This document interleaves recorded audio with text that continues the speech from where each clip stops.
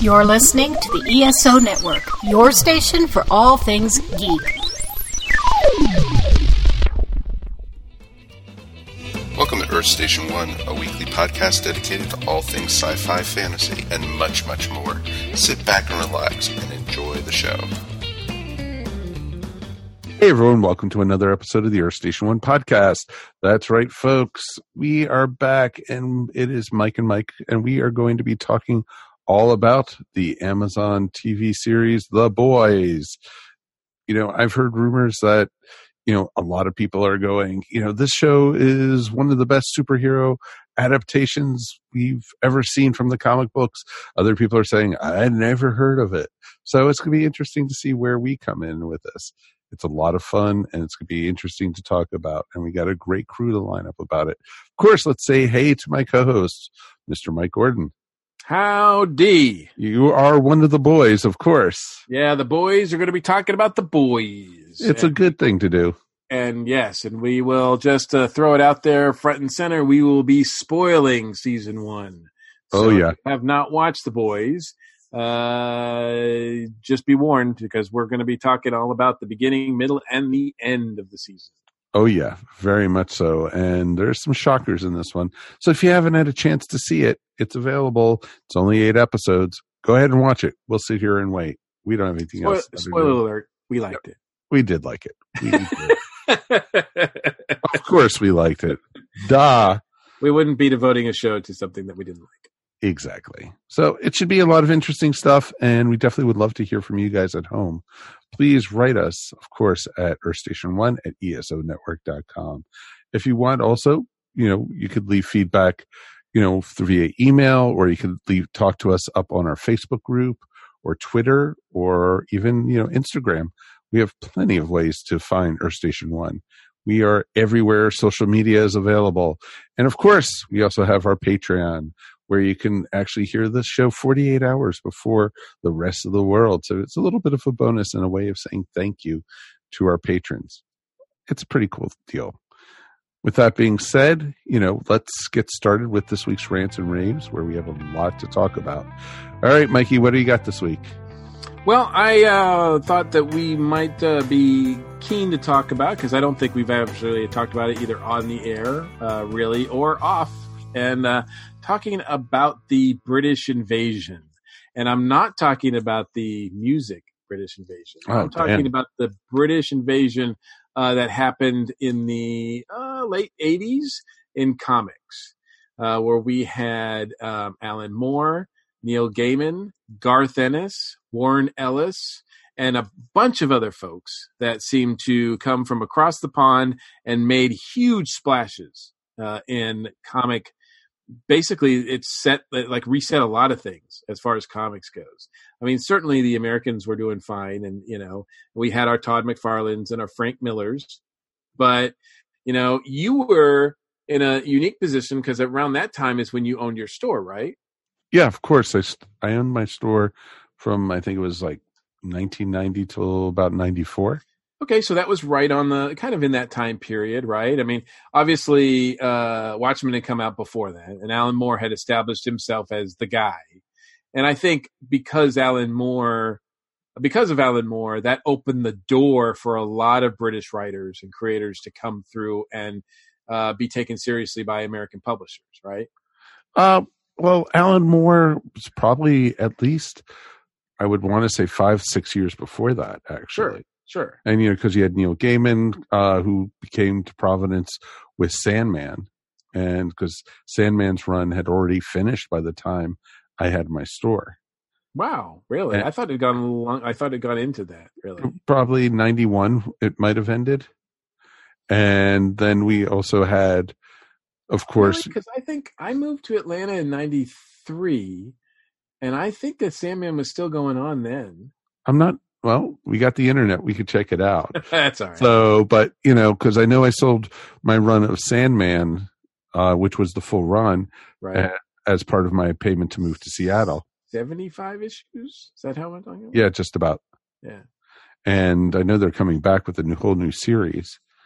But you had Neil, you had Alan, you had, and then you had they were the start, but then you had, with Watchmen, and you had, everything, like you said, Swamp Thing, and you had, Dave Gibbons doing artwork, and it was just amazing, the influence and the influx of English writers, and that had opened, and was mostly DC.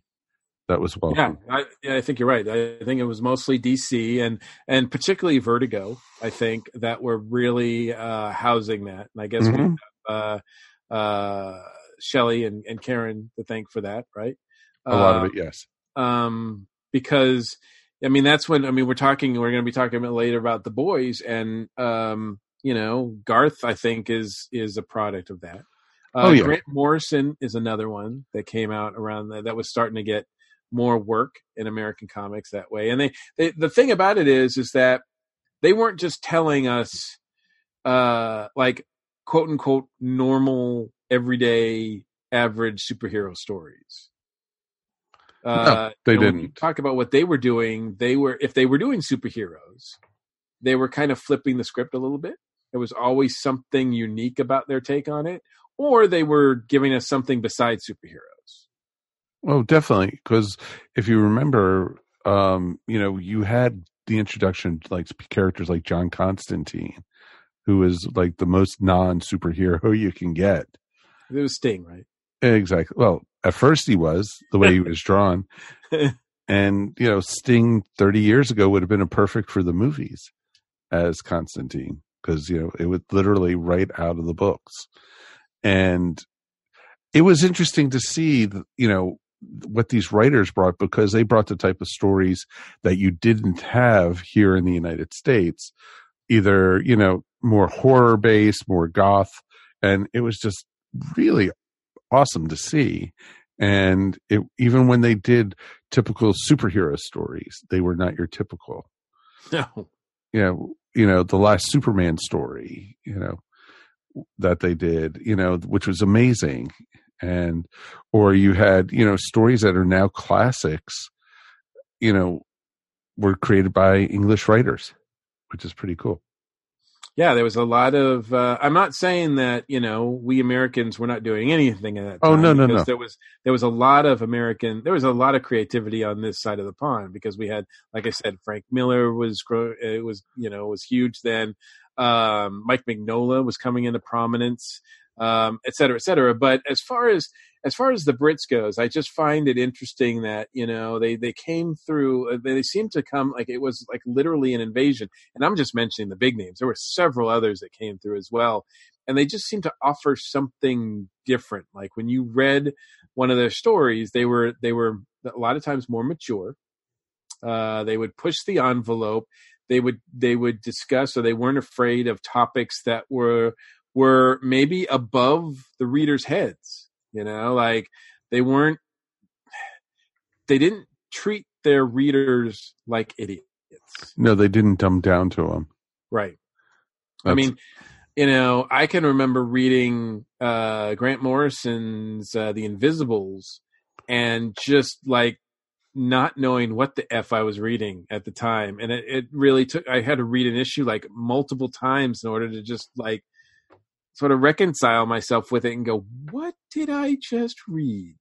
Well, it was the same way with Sandman. When we first got the first couple issues, it was like nothing we had ever seen before.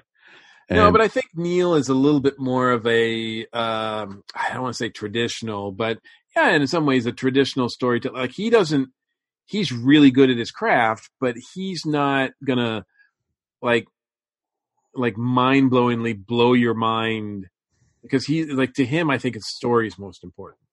Yes. Whereas I get the feeling like with someone like Grant Morrison, concept is the most important thing. Oh, Grant is like a total concept writer, and half the time when I read his stuff, I know I'm going to be in for a ride that I'm never going to forget, or I'll look back and it's like, what the hell did I just read? Yeah, like what drug did I just take? Like when I was reading The Invisibles, it really felt like I was taking a drug. Yeah. And, not that if I should have taken a drug while reading it, I don't think it would have made sense to me, because it really felt like I had just taken a drug. I could see that. I totally could see that. And that's part of the fun of it, is seeing what came out of it. And it also sharpened a lot of the American writers to try to keep up with it too. Well, yeah, I think that did that opened up the door for a lot of American writers to tell more adult stories as well. There just seemed to be a wave of that, and like I think we all have our favorites and everything like that. I really adored Alan Moore, and the time period that we're talking about is when he was doing League of Extraordinary Gentlemen, which I think is one of my favorite all-time books. It just was an amazing. I mean, that was a take on superheroes, and it's slightly different, but very unique. Oh, sure, because he also had his Watchmen, also. But they were very, but he had done that like a little earlier, and I think, one of these days I'd love to talk about. And we've already talked about Watchmen in detail in a book club, but League of Extraordinary Gentlemen would be really cool too. And that looks like that's wrapping up its final volume, quote unquote final volume is coming out, I think before the end of the year. I think so. So, and to be honest, I got some catching up to do because I haven't really been keeping up with it in the last couple of years. It's a neat concept because they, take literary characters and team them up. And it was a ton of fun. And don't go by the movie at all. The comic is just so much better. I think also one of the things that, our British listeners are going to probably I don't know what they're going to think when we're talking about this, because a lot of these names and are going to be, very familiar to them. And I have to think, and certainly if anybody's out there that can, sort of school me on this or correct me on this, but I have to think because of publications in Britain, like, was it 2000 AD? Yeah, because that was Judge Dredd came out of that. Right, but that was the mature type storytelling, literary based, which, British writers are sort of known for. That issued a flood of folks coming in, ready to tell a lot of very interesting stories that were inspired by, because they grew up reading American comics. Oh, of course. And, I discovered Judge Dredd, fairly early. That was probably like 83, 84. Who's that? Is that, I want to say, why is the name John Wagner stand out? I think it was Wagner and Brian Bolland. Okay. Yeah, gotcha. We're doing. And those were just amazing things. And then to see Brian Bolland come to the U.S. and do Camelot 3000. And Killing Joke. Oh, God, yeah. Killing Joke's one of my favorites. Mm-hmm. So I've never actually read an issue of 2000 AD. Okay. And I've never read a solo issue of Judge Dredd either. Really? Yeah, that's one thing that one of these days I wouldn't mind, trying that. I think the only thing I've read with Judge Dredd in it was like a crossover with, I don't know, was there a Judge Dredd Alien or Predator or something like that? Or, yes, there was. Then there was. I think I might have done that. You never read the Judge Dredd Batman crossovers? Yeah, I did read that. Yes. But okay. It's been so long, I don't remember it being anything that I remembered. Oh, those were amazing. Kelly Jones' art was just like, wow. Yeah. Kelly Jones is something that, he's amazing. Mm-hmm. But yeah, I mean, it's interesting. And that's a character that I know a little bit about because of, just the culture and the fact that I'm, around comics. So I know about him. I know that there's a pretty decent movie starring Karl Urban. Speaking of the guy who we're going to talk about later, that's out there that I need to see because I've heard good things about that as well. Oh, it's an amazing film. And he basically fights Cersei Lannister. It's awesome. Well, that's not too bad. No, I definitely think you would enjoy that. And don't bother watching the Sylvester Stallone one, but I am the law. I have seen that, actually. I think I saw that in the theater back in the day. Oh, yeah. No, it was. That might have turned me off of it for a little while.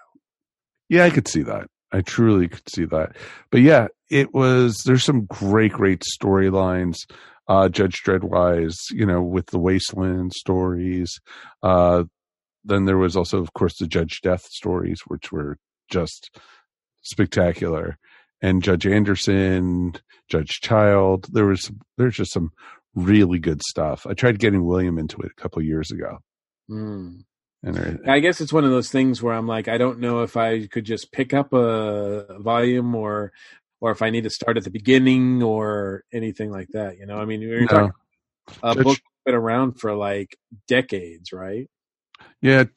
Basically, Judge Dredd, you could pick up anywhere and just pick up from whatever, because he's the same character all the way through. There's no character growth, and you never see him without his helmet, ever. So the only time I think you did is when he was in disguise or something like that. Gotcha. But you never see what his real face looks like and everything. You don't need to, because he is the law. So yeah, there's just some great British stuff out there. There was this comic book that I used to read called Death's Head, and it actually crossed over into Doctor Who. Okay, that was Marvel, right? Yes. Okay. Mm-hmm.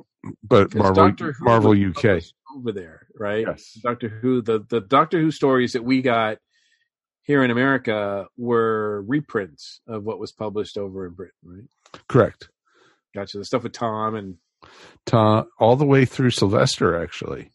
And there are some amazing stories, Doctor Who wise, that were done for, the British, comics and stuff over there. And a lot of them, they were black and white when they first came out. They colorized them later on. Gotcha. And everything. And you had Dave Gibbons' art. You had a lot of different artists doing Doctor Who. And some of the stories tie right into the comics, and that's where you got Frobisher the Penguin from, was the Doctor Who comics over there. I have to say, through all that period, I was eating a lot of that stuff up. I didn't go full tilt on Garth Ennis's stuff, I will say. So, I mean, we're going to talk about The Boys later, but I didn't read that when it came out. I never read his Preacher run. So a lot of that stuff was outside of my wheelhouse, I think. But I find it interesting that I'm thinking nowadays about all the young talent that's making, that's in DC and Marvel. And, I'm kind of hard pressed to think of that many like British writers and artists that are around today. I mean, obviously the guys that were making them in the 80s and 90s are still around. But as far as like, the new up and comers or the people that are really making like big dents in Marvel and DC, Scott Snyder, Jeff Lemire, Nick Spencer, Jason Aaron, like those are the names that pop up to me. I'm kind of wondering if there's, some British talent out there. I wonder if, whereas there's a whole generation that grew up reading 2000 AD and made some interesting stories, I wonder what's inspiring or what's out there for British folks now to read and get inspired by. If it's just, is 2000 AD still published? I don't know. That I don't know. It'd be great to find out. It'd be great to see is the book still being done? For some reason, I don't think it is. Right. But, I'd be surprised to be found out. So we'd have to see. I know that Grant Morrison is now the editor, I believe, of Heavy Metal Magazine. Mm-hmm. So he's brought his own unique flavor to that magazine. So that's out there. I'm kind of curious to read some of that stuff because I from the previews I've seen of it, it does feel like a lot of the stuff that was going on in the late 80s, 90s era of comics. No, totally understand that. It would be interesting to see, I'd love heavy metal growing up and having Grant Morrison take it over, I think is almost perfect. Because I remember when we were up in South Carolina, we were talking to a certain Teenage Mutant Ninja Turtles creator who helped with that. Mm-hmm. Yeah, well, he owned it for a long time. I don't know if he said he still owned it or not. I can't remember, to be honest with you. But yeah, my memory is going. But it's getting old. It's okay. That's true. But a lot of great stories, a lot of great creators came out in that time period. And I think a lot of us comic fans refer to that oftentimes as the British invasion of all these great creators coming over and really making an impact on comics that we're still feeling to this day. And I don't know what happened. I don't know where the next big thing might come from, if there will be another big thing, because comics is a weird, messed up industry right now. So it could use some an injection of life somewhere. Oh, definitely. And I'm doing what I can. I know you are, and you're getting it out as quick as you can. So I respect that with you, Mikey. You could be the next big thing. You could be the next Garth Ennis or something like that. I should only hope so. If I could get that Amazon show out of the deal, I would be happy.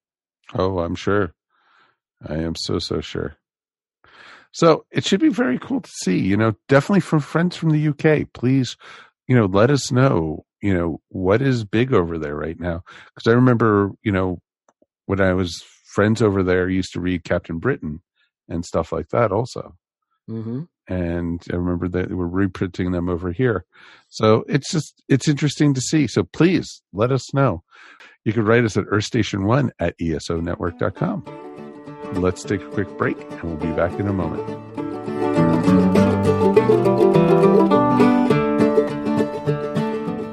Hi, this is Ashley Pauls with this week's Box Office Buzz. I'm excited because the lull between the summer movie season and the big fall movies is finally over, and we've got 2 really cool movies coming out in theaters this weekend, as well as quite a few more in the next several weeks. So it's exciting to have an excuse to go back to the theater again. The first movie I want to talk about is called Ad Astra. I was really mesmerized by the trailer for this one, and it's one of those trailers where as soon as I saw it, I thought, I have to go see this movie.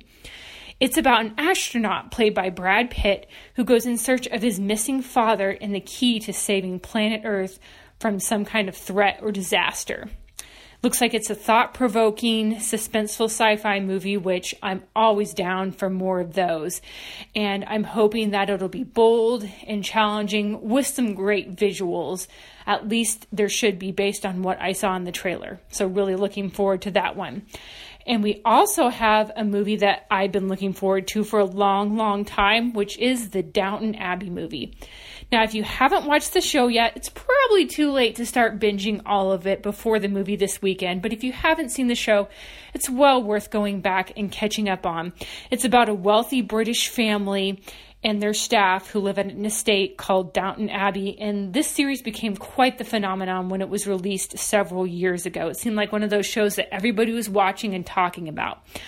And there's so many great characters. And when the series ended, I was happy with how it ended. I thought that they did a good job wrapping up the story, but I'm so excited that they found more story to tell. There's going to be a royal visit in the movie, which will, of course, bring drama and probably a little bit of scandal, because it just wouldn't be Downton Abbey without drama and scandal.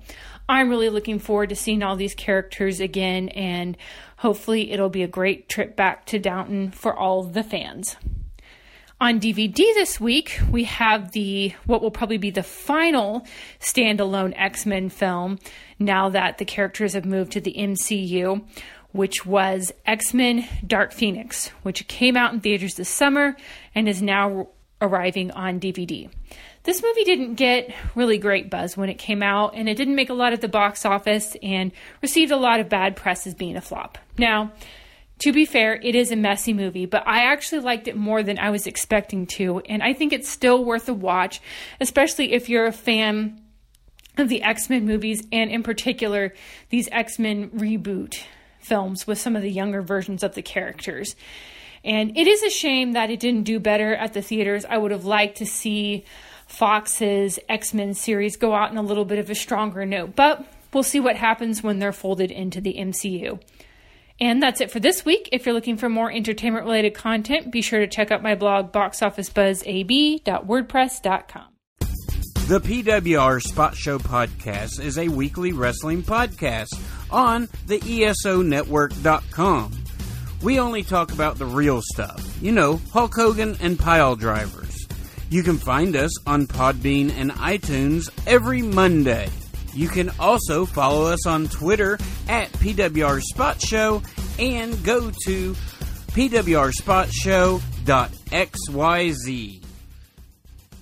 Hey everyone, welcome to Earth Station 1, and we are back with the Geek Seek segment, and this week we got a new victim. Let's welcome Matthew Malis to the show. Welcome, sir. Hello. I just pulled into the station. It has been a great trip so far. Well, howdy, and I'm glad the docking procedure went well, I assume? Yeah, the pressurization, all the bulkheads held. I don't think there's going to be a leak this time. All right. Well, we'll see what we can do to get that repaired for you while you wait. Yes. But in the meantime, one-stop shop here at Earth Station 1. In the meantime, for those people who may not be familiar with you, tell us a little bit about yourself. My name is Matthew Malis, and I am the basically producer and main host of a RPG podcast called Polyhedron, where we discuss the culture and sort of methodologies of role-playing. It goes beyond like just D&D or Vampire or any one game and talks about everything. So we've been doing that for about 3 years now. Okay, so you've been podcasting for 3 years on that. Okay. How long have you been sort of interested in RPGs? RPGs? Oh, since I was a teenager. I'm 37 now, and I started when I was a 16-year-old. Gotcha.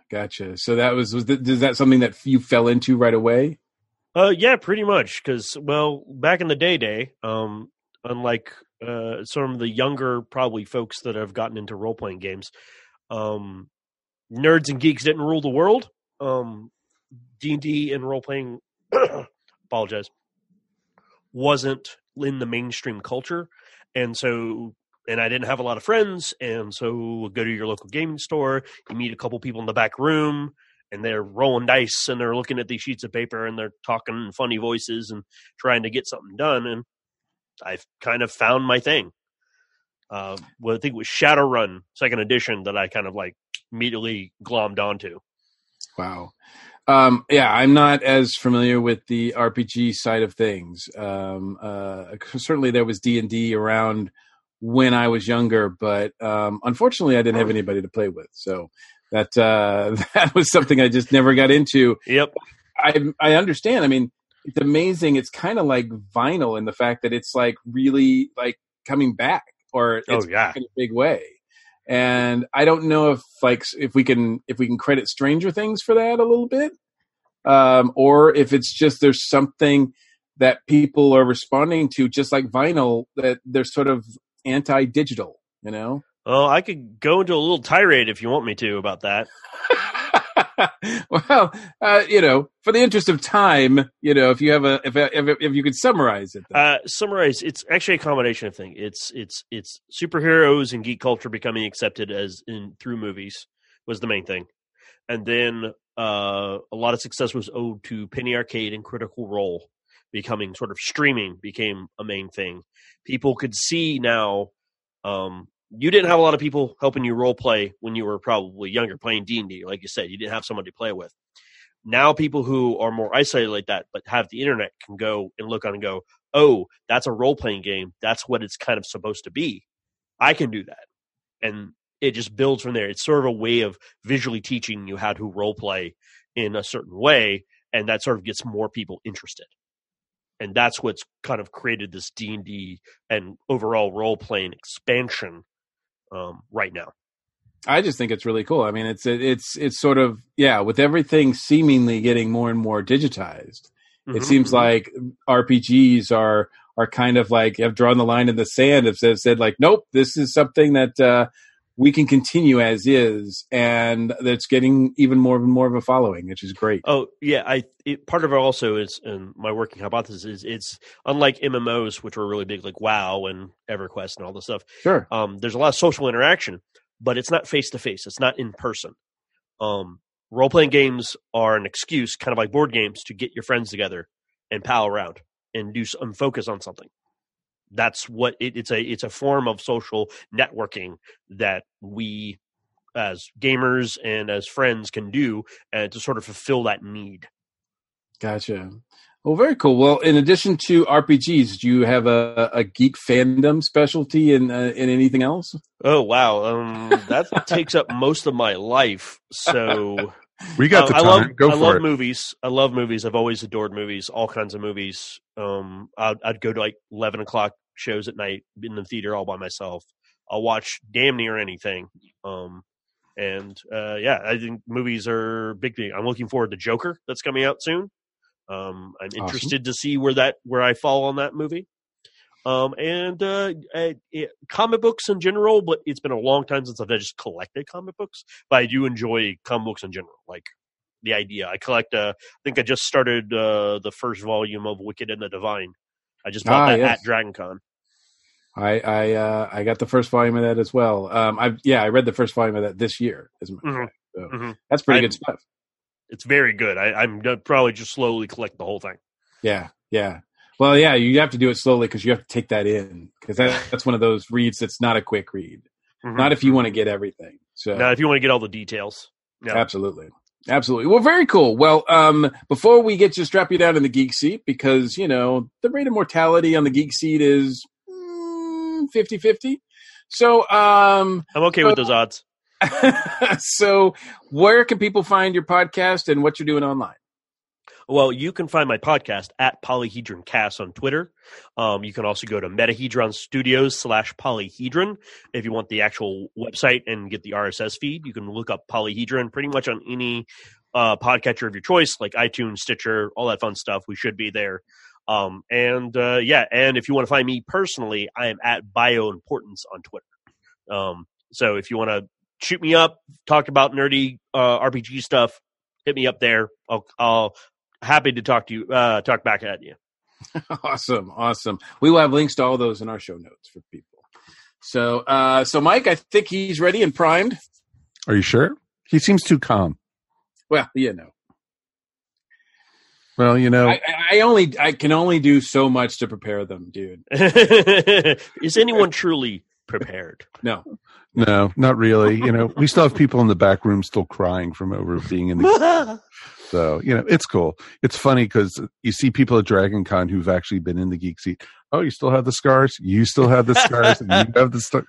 So it's pretty awesome, man. So, all right, let's see how I do. Okay, Matthew, your first question in the geek seat. What was your favorite geek out moment? Favorite geek out moment? Oh, crap. I would have to say that my favorite geek out moment was crap. Pressure. I could have the Jeopardy theme playing or something. Yeah. I would say my favorite geek out moment, because I've had a lot of them, and it's hard to differentiate for me the difference between there's your geek out moment like day to day versus a geek out like meeting a celebrity or something like that, right? Right, of course. And this is not me snarling, I promise. No. No, I think my favorite geek out moment would have to be. I have a good story. This is a good geek out moment. I was at DragonCon many years ago, and I was late night partying like you do when you're younger. Oh, of course. I was in an elevator in the Marriott, and I was visiting some friends. Like I was coming down from a room party. And I was like, all right. And the doors were slowly closing. And then these two people came up and were like, hold the door. And we couldn't do it. And we're looking for some liquor. We're looking for some beer. Who wants to party? And we're like, oh yeah, and then the doors closed. And it was literally 2 seconds after the doors closed that I realized who those two people were. Who was it? Jason Momoa. Oh, and it was the girl from I forgot her name, the chick who played Tank Girl. Oh, wow. Yeah, this is those two. Like that was like, oh no, I totally would love to party with you guys, but I didn't know who they were. Like until it was too late. Wow. Either that or they were some really amazing cosplayers. No, those legit were them.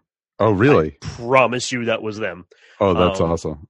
Yeah, that was definitely a geek out moment because I was like, no, just like Anakin Skywalker in the end of the prequels, just screaming because I was ready to do this, but nope. That is funny. That's a geek out moment.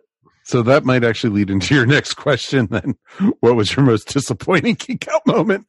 Okay, so this is my most disappointing. It's a little bit of a personal one, but it's not too bad.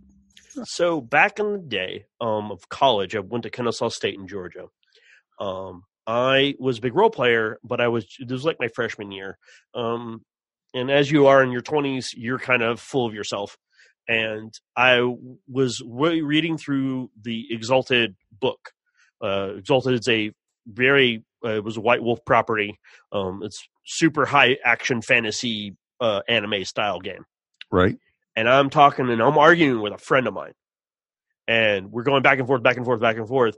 And this guy comes up and starts listening, talking to me. And I start arguing, and then he butts in, and I start arguing with him, and I'm not believing him. And then he goes off. I don't know who this guy is.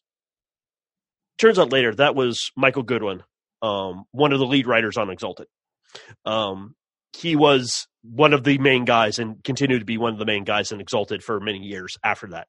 And I basically just told him off and told him the term was author's intent. Like, that wasn't the author's intent. And I'm literally shouting that at the author who's disagreeing with me. Oh, geez. Oh, man. Turns out he ends up being one of my best friends and my best man at my wedding. So. Okay, so you made up for it, dude. Yeah. But that was my worst geek out moment of just like full inflated head, just not understanding who this was and what and how full of myself I was. Oh, sure. No, it totally makes sense. What geeks you out the most? What geeks me out the most? Yeah. Oh, yeah. You want to talk about talking about anything role playing related. Just straight up. Like, and now I will go on a good movie rant. Like, if you talk to me about a movie that everyone's like, this was a good movie, and it clearly wasn't. Right. I'm going to probably pop my top. Okay. So. Unless you got some good arguments. We'll have to see how it goes later on tonight then. That should be pretty awesome. What turns your geek off? Yeah, this is as I gotten older, this is what done it is like anyone who's like, even though I do it occasionally, is somebody just like going, well, you're stupid and dumb for liking that. I can disagree with why you don't like a thing, but I'll never say you're like straight up a bad person for thinking that. Oh, sure. No, totally. It makes sense. I don't like that. Everyone's here to have fun. I literally sign off my podcast with go where your fun is. So if your fun is in bad 80s action flicks, okay, man, that's your thing. Cool. Maybe I can get on board, but. Well, that's one of the awesome things about geekdom. There's no two geekdoms that are the same and no two geeks that are the same. Same thing with DragonCon. It's like no two people have the same experience. Oh yeah. Which is really awesome.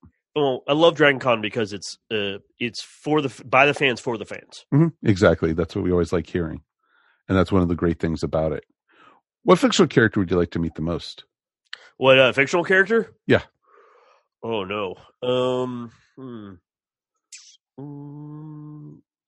I think the one that pops into my head. This is literally at the top of my head. I think Doctor Strange would be very interesting to talk to. That's really interesting. That's cool.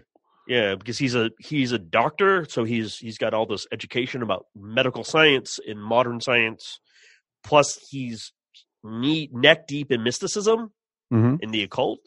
So he marries these weird two dichotomies, and I would love to talk to him about how do you circle that square, as it were. Sure. No, that totally makes sense. So are you a comic fan from Doctor Strange or mostly from the movies? Mostly from the movies. I didn't really know. I knew he existed. I knew Doctor Strange was a thing, but I never got into his comic books until the movie because Benedict Cumberbatch did a great job as the character. And I kind of fell in love with the writing of C. Robert Cargill, the guy who was one of the writers on Doctor Strange, and I listened to all his podcasts, and he is a fantastic nerd to listen to. Sure. He's got some great ideas. He's very creative, and I just love listening to him. So I kind of just fell into Doctor Strange because of him. No, totally makes sense. Let's look at the flip side of that, though. What fictional character would you not like to meet? Oh, Jesus. There's like too many to count. Fictional character would not like to meet. No. Oh, my. Oh, yeah. Since we're going to talk about this later, I would want to meet Homelander. Oh, no. Yeah, I could understand that one. You're actually the first person to ever bring that one up. That's pretty awesome. Ooh. So that's awesome. That is awesome. Yeah, we'll talk about that. I don't want to get... Yeah, we'll get into it. Oh, yeah. What is your favorite geek word, phrase, quote, or pose? Oh, man. Well, I'm always a fan of the Superman pose. Of course. Hands on your hips, chest out motion. Oh, yeah. But also love the... around cons all the time. So it's... Oh, yeah. But also, like, because actually scientifically been proven if you do that position... before you like go on stage or you're nervous to do something, you will feel more confident about doing it. Like it is a ingrained cultural thing that if you get in that position for a few minutes, you will feel more confident. I do that every time I walk into a con. I am with my people. Dude, that's why you go to con, man. You surround yourself just with an ocean of humanity that's all pretty much like you. Mm-hmm. Well, that's the way I felt the first time I went into Dragon Con. It was like, I found my people, type thing. I've been going since, I think I remember it was like 97, 98. Oh, wow. Okay. So this is, I'm getting close to my 25 years of Dragon Con. Wow. Hey, Mikey, you have someone who almost as long as you'd have. I think you almost. What is your ideal geek occupation? Oh, I'm actually actively working on it. I want to be a full-time RPG writer. Oh, that's awesome, man. Yeah, that is really awesome. Yeah, I've got my own company. It's Metahedron Studios. I'm slowly working on my first flagship game that I'm going to publish because I have a full 9 to 5 9 to 5 job, and so that eats up a lot of time and energy doing that. So I don't have a lot of time and I do podcasting and a lot of other stuff. So my life gets consumed. So I'm slowly trying to become that. Oh yeah, it's like podcasting. That just doesn't take 5-10 minutes of a day. No, especially if you're the editor. Oh, God, yes. What geek occupation would you not like to do? Geek occupation that I would not want to do. That's hard because all of them are kind of cool in their own weird way. Okay. Probably like an editor because I'm not very good at it, but like just the workload that would take. Mm-hmm. That would probably be a thing. Oh, actually, I know which one. I'm sorry, a video editor. Ooh. As challenging as that would also be nerve-wracking. Oh, God, yeah. It's hard enough doing audio editing. Yeah, I've done video editing. I can do it. I know how to do it. It's just the amount of time, energy, and nuance that goes into it to get a really good product. You've got to do a lot of it, and you got to practice a lot to get it, like to get your flow down just right. Nope, totally makes sense to me. All right, are you ready for your final question, Matthew? Yes, sir. All right. This is for all the marbles, so remember this. What is your ultimate geek fantasy? And remember, we are a PG family. Yeah, I know. No, my ultimate geek fantasy would probably be ultimate nerd like geek fantasy would probably be a custom house with all the cool. Me and my wife have talked about this because she's a nerd too. Like a house with like trick doors, like hidden doors and trapways that lead to like libraries and other little nooks and crannies in the house that all like have all of our nerd stuff in it. Oh yeah. I definitely would want a house that has the Shakespeare statue that the head looks off and you turn the knob and the bookcase like you opens. pull a book off and it lifts and it moves to the side and there's your entire geek dungeon just there. Oh yeah. You're got everything in there that you would ever want and then some. The full like Caesar table, all of it. When we all make it big as podcasters, we'll build this place. Exactly. Well, Matthew, got some great news for you, my friend. Good. You have made it through the Geek Seat. Congratulations! Yeah, I started off a little rough. I didn't know what I was doing, but I know. You know what? I got him in the end. You did. Mr. Mike Gordon, tell the young man what he's won. You have won a lifetime subscription to the ESO Network, a value easily worth $9.86. Man. Can we make it $10? Can we get a nice even $10? We've dropped, sadly. Sigh. Damn it. Hey, it is. The market will bear what it bears. Well, very cool. Well, it's been great having you. And of course, we're finding out a little bit more about you now. And then, of course, for the main topic, we'll get all into the boys. But once again, where can people find you online and check you out? All right. If you want to find out more about my podcast, go to at Polyhedroncast on Twitter, or Metahedron Studios /Polyhedron. Look us up at Polyhedron on any of your podcatchers of choice. If you want to look up me, I'm at Bioimportance on Twitter. Awesome. Thanks so much. No, I appreciate it. Thank you very much. Awesome. Let's take a quick break, and we'll be back in a minute with the boys.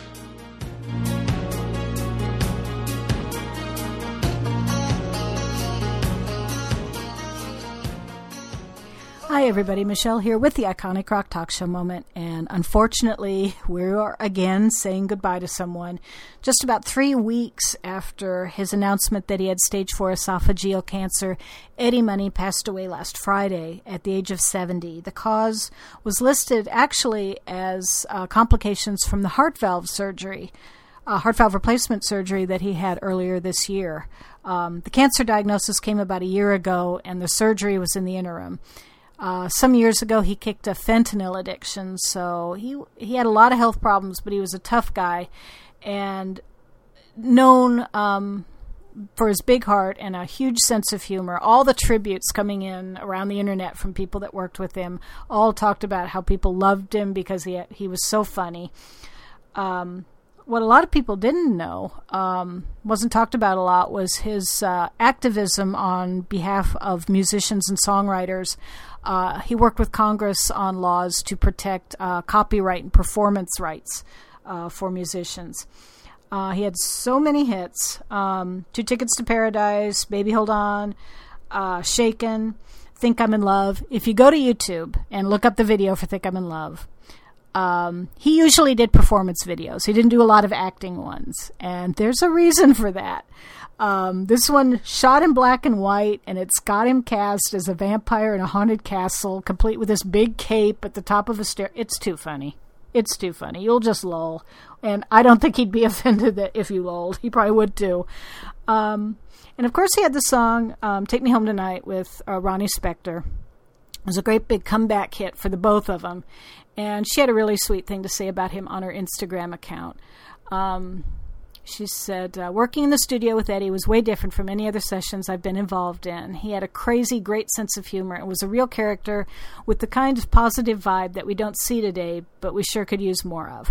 And that is so true. So go out there today, take your positive vibe with you everywhere, and hum a little Eddie Money song while you do it, because I know you'll have the earworm in your head.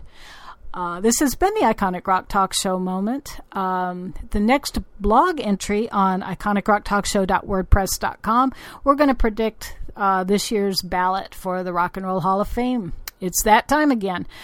So until then, we will catch you next time.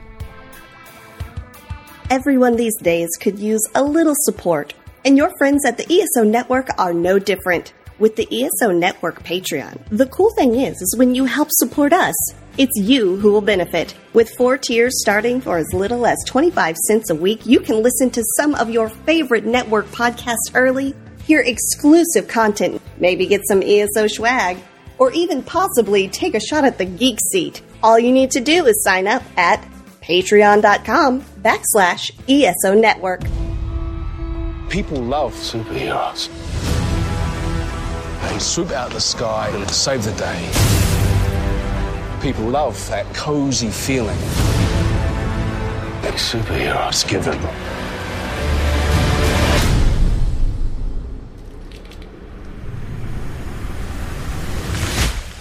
I can't stop. Robin! My deepest condolences to Robin's family. She just stepped in the middle of the street. I couldn't. She was a half step off the f***ing curb. Now, come on, Huey, just don't get upset. Soups lose hundreds of people each year. It's a collateral damage. It's fucking diabolical. They're all like that? All of them. Yeah, pardon my French. I got the boys together. Jonas. To do what? Spank the bastards. For robbing. I'm in. Lacing the shoes, I'm on the move. I got so much to prove. It's suicide to go after the Supes. We can use help stuffing them. Excuse me. I'm sorry, are you okay? I'm fine. I'm just having a bad day. It's a work thing. I'm supposed to be this hero idol symbol, but I don't know what the hell I'm doing. She could help us. She's a Supe, just like the rest of them. You're wrong about her. Just remember who your friends and who your enemies are. They just declared war.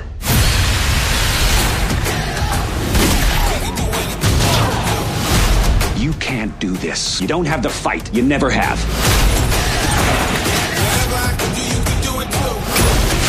This kid is full of surprises. Well. It's not what it looks like. I thought we had an understanding. I know you're trying to be tough, but we're superheroes. Who are you?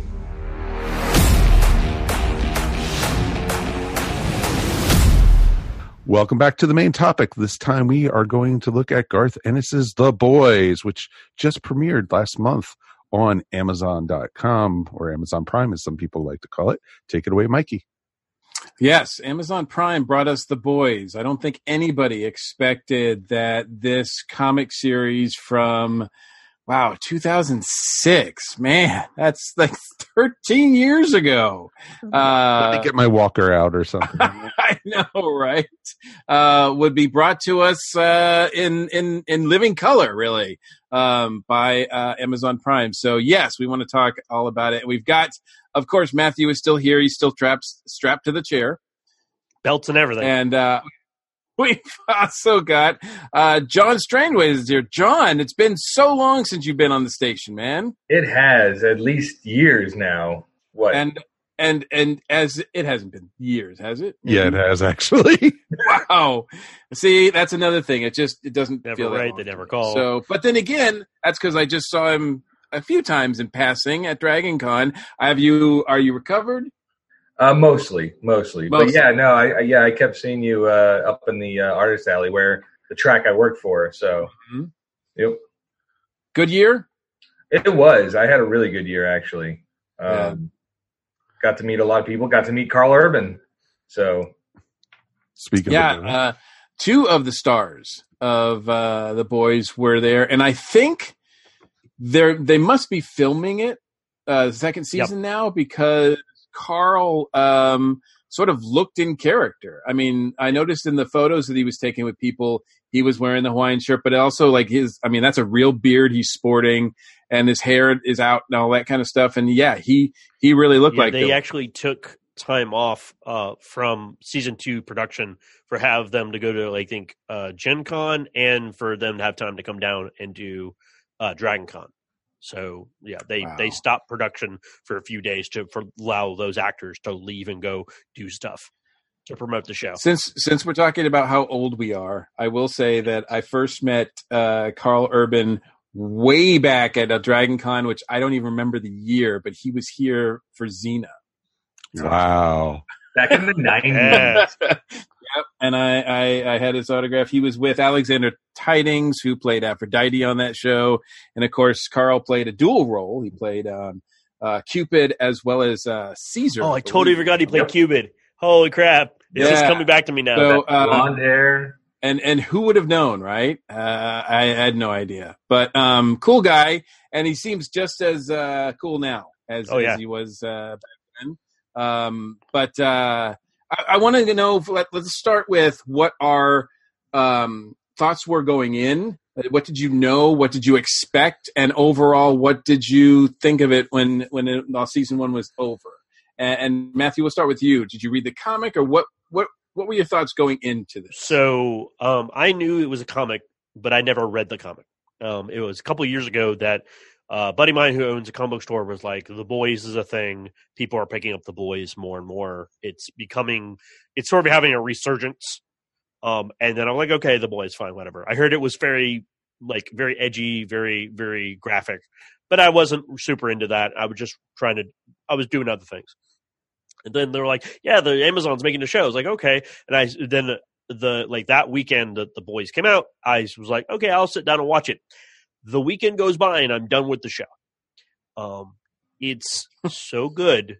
It's so well put together because the dialogue is smart, the story is interesting, and it's really the actors that sell every single one. Like it's the story's good, but in the world building is fun. But man, the Huey is interesting. Homelander is psychotic.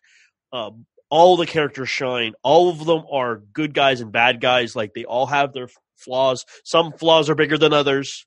But man, oh man, there's just stellar performances, and that's what really carries it through. It was 8 episodes. Is that correct? Yeah, right, correct. It was 8 episodes. And that's what I just 1 hour episodes, right? Because it's 80 hours, right? Yeah. So yeah, and I'm like you. I took care of it in 2 days. Yeah. So, John, what about you? What was your history with The Boys going in? Probably, I want to say back in 2008 is when I started reading the comics because I think the first 2 trades had been out and I got hooked because I had read Preacher when Garth Ennis did that and I was stoked. And I started reading this and it is so messed up, so dark, and you just get hooked into it. As disturbing as it is, you just have to plow through it because it takes the parallels of both DC and Marvel superheroes and just makes mockeries of them. And that's what I liked about the flip on it. It was, it's like, where do superheroes have to be morally abiding? And they're not in this story. Not by any means. No. And so, it's about a 70-issue story arc with a couple side stories. Herogasm is a hilarious 4-issue read where all the superheroes and supervillains leave Earth to go fight an intergalactic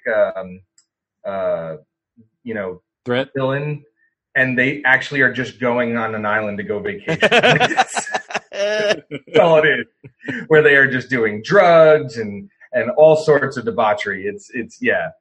So I heard about it actually about a year before it came out. My buddy was actually on a phone call working on it, and he started saying names like Homelander and Lamplighter and The Deep. And I looked at him, and I'm just like, I mouth. I'm like, are you talking about The Boys? And he looked at me, and he's still on the phone, and he's just like, what? And so he hangs up. He's like, how did you know what I'm working on? I'm like, I read the comic. I was like, I know these character names. So I got super excited, and I was like, I know Seth Rogen was really into pushing Garth Ennis after he got Preacher on AMC, and I was just like, I don't know AMC can't do The Boys. There's no way it can be on AMC. I don't care how dark Breaking Bad was and Walking Dead. I'm like, The Boys just pushes it way past that limit. So when I saw that it was on Amazon, I was like, okay, they can get away with way more. But the show it's mostly following the comic. There is some slight twist, but that's fine because I don't want to just watch everything I've read. I want to see something new. But everybody they cast did a great job. And a little Easter egg for those who haven't read the comics, the character Huey in the comics is named Wee Huey. He's actually Scottish, and Garth Ennis based him on Simon Pegg. If you look at the comic character, he's meant to look like Simon Pegg. And Simon Pegg actually wrote the introduction to the beginning of the comic. And so when they cast Simon Pegg as the father of Huey, I thought that was a nice little nod and tribute, back to the comic. So, I blew through the 8 episodes. Yeah. And when I met Carl Urban, he asked, I told him I'd read the comics. He's like, are we doing, a good job? We want to make sure the fans are. I said, no, you guys are doing an amazing job. Keep it up. I'm looking forward to the second season. So. Awesome. Mike, what about you? For me, I had heard about The Boys, but for some reason I just didn't pick it up. And I had heard that about a year ago that they had decided Amazon was going to be creating the series of it with Carl Urban. And I was like, okay, I'm going to check it out. And I started reading up on what The Boys was about and everything. And I had picked up at DragonCon this year the trade and the omnibus of the first few issues, and started reading it at the con. And I was just like, oh crap, this is good and everything. Because Judy actually watched the series before I did. She and her sister watched it while Judy was at the hospital. And she said, you got to watch this. You got to watch The Boys. She said, I'll watch it a second time so I can watch it with you. And that's what we did. And I did some research on it, and it was just reading what, Garth originally had planned. He originally planned that he wanted to do this in the DC universe.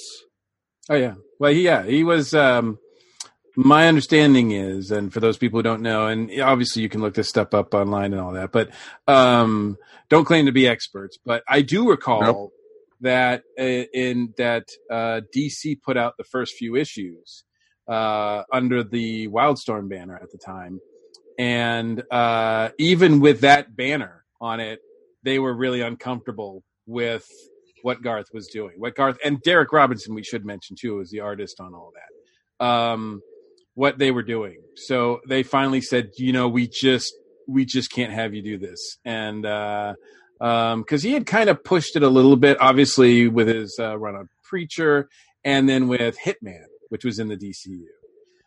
So this was a kind of an extension of that, but without, once he got to Dynamite, he could just, the cage was blown open. He could do whatever he wanted.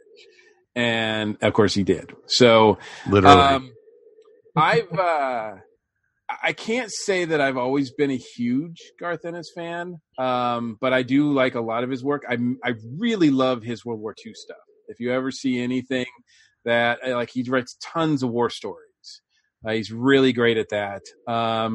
And for me personally, I've seen a lot of this, of the whole, alternate or mature or whatever you want to call it, spin on heroes.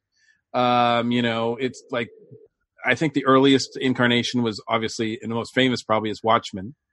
But down the line, we've had like Squadron Supreme. We've had Mark Miller with Wanted Universe. We've had Warren Ellis has done stuff with Planetary, that kind of thing. The Mystery Men movie was kind of similar, like that kind of tone. You can even argue that the Tick has a little bit of that going on. And recently, definitely, and of course, Irredeemable by Mark Waid for Boom, when Boom Comics first started. So I've read a lot of these, like, what would happen if the Justice League was a bunch of a-holes, that kind of thing. And so, I knew that The Boys was there, and I knew that, Garth was going to push it to the limit. And I don't know if I was necessarily like on board with watching or reading that at the time. But, so many people were talking about the series, and I was interested, and I'm a big fan of Carl Urban in particular. So I said, I'll give this a whirl. And it is a fun series. It's really fun. I find it interesting that, with a lot of folks talking about superhero fatigue, maybe a little bit, that this show comes out and sort of spins people who are not familiar with all that stuff that I just mentioned. Like this show must be blowing their minds, right? So a little bit about that, like on that text, like as far as a different spin on the Justice League in particular, because obviously, I know that all superheroes kind of get targeted here, but you've got your obvious Superman, Batman, Wonder Woman, Flash, Aquaman sort of tropes here, right? Oh, very much so. You had, basically the different versions of characters that we know and love. And, you had, A-Train, of course, was the Flash. Sure. And, you had the Wonder Woman, you had the Batman, you had Aquaman. And it was just interesting, the portrayal of them, because, you always used to hold the Justice League or the Avengers up to a higher level than even other heroes. And that's what the Seven are supposed to be. Sure. And you get to see that's pretty obvious. Yeah, but you get to see it from a brand new hero who's being initiated into the Seven. Yeah, it's because Lamplighter, who she's replacing, is the Green Lantern analog. Right. And she's sort of becoming the Green Lantern replacement, but she's the POV character. She's the character who's like, we get introduced to the world of Supes through her, while we get the world of mortal people, normal people through Huey, and the worlds colliding together. Oh, exactly. And it's just interesting that you see it. And I love the different relationships you see. And especially with Huey, being innocent and being thrown into it. He worshipped the heroes before what happened to Robin. And oh yeah. And he had posters up on his walls. He was, a superhero fanboy. And he was like you or I, going to the cons and, and thinking that the superheroes were real. And right. It was awesome to see it through his eyes. And man, her death, I think, was even more gruesome on the show than it was in the comic book.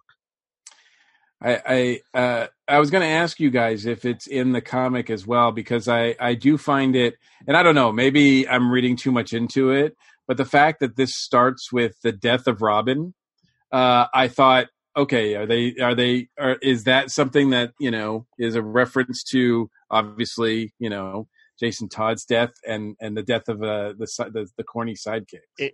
Until you said that, I didn't think it. And then I was like, oh, her name is Robin? Oh, no. Exactly. Why'd you say that name? I mean, I don't and John, maybe you can answer this as well. Speak to this since you're a lot more familiar with it. Is The Boys, as the comic anyway, just Garth taking the piss out of heroes? Or is he saying something like, obviously I don't think it's as drawn out and substantial as maybe Alan Moore's trying to be with Watchmen, or is he trying to comment on that kind of thing? No, I definitely think he is, because some of the parallels from the show and TV, and I don't know if I want to give away spoilers or not, but this is a spoiler podcast. It's a spoiler. Okay. It's spoiler. Okay, thank you. At least for the show. Show.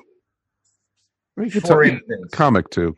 In the show, when they go to stop the airline that's been hijacked, that's a reference to actually in the comic, they sent the Supes to stop the planes on 9/11.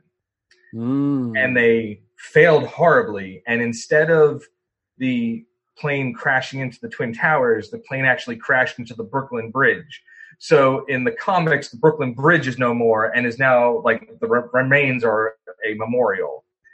So they've tried this where the superheroes are trying to get them into national defense, into the American government.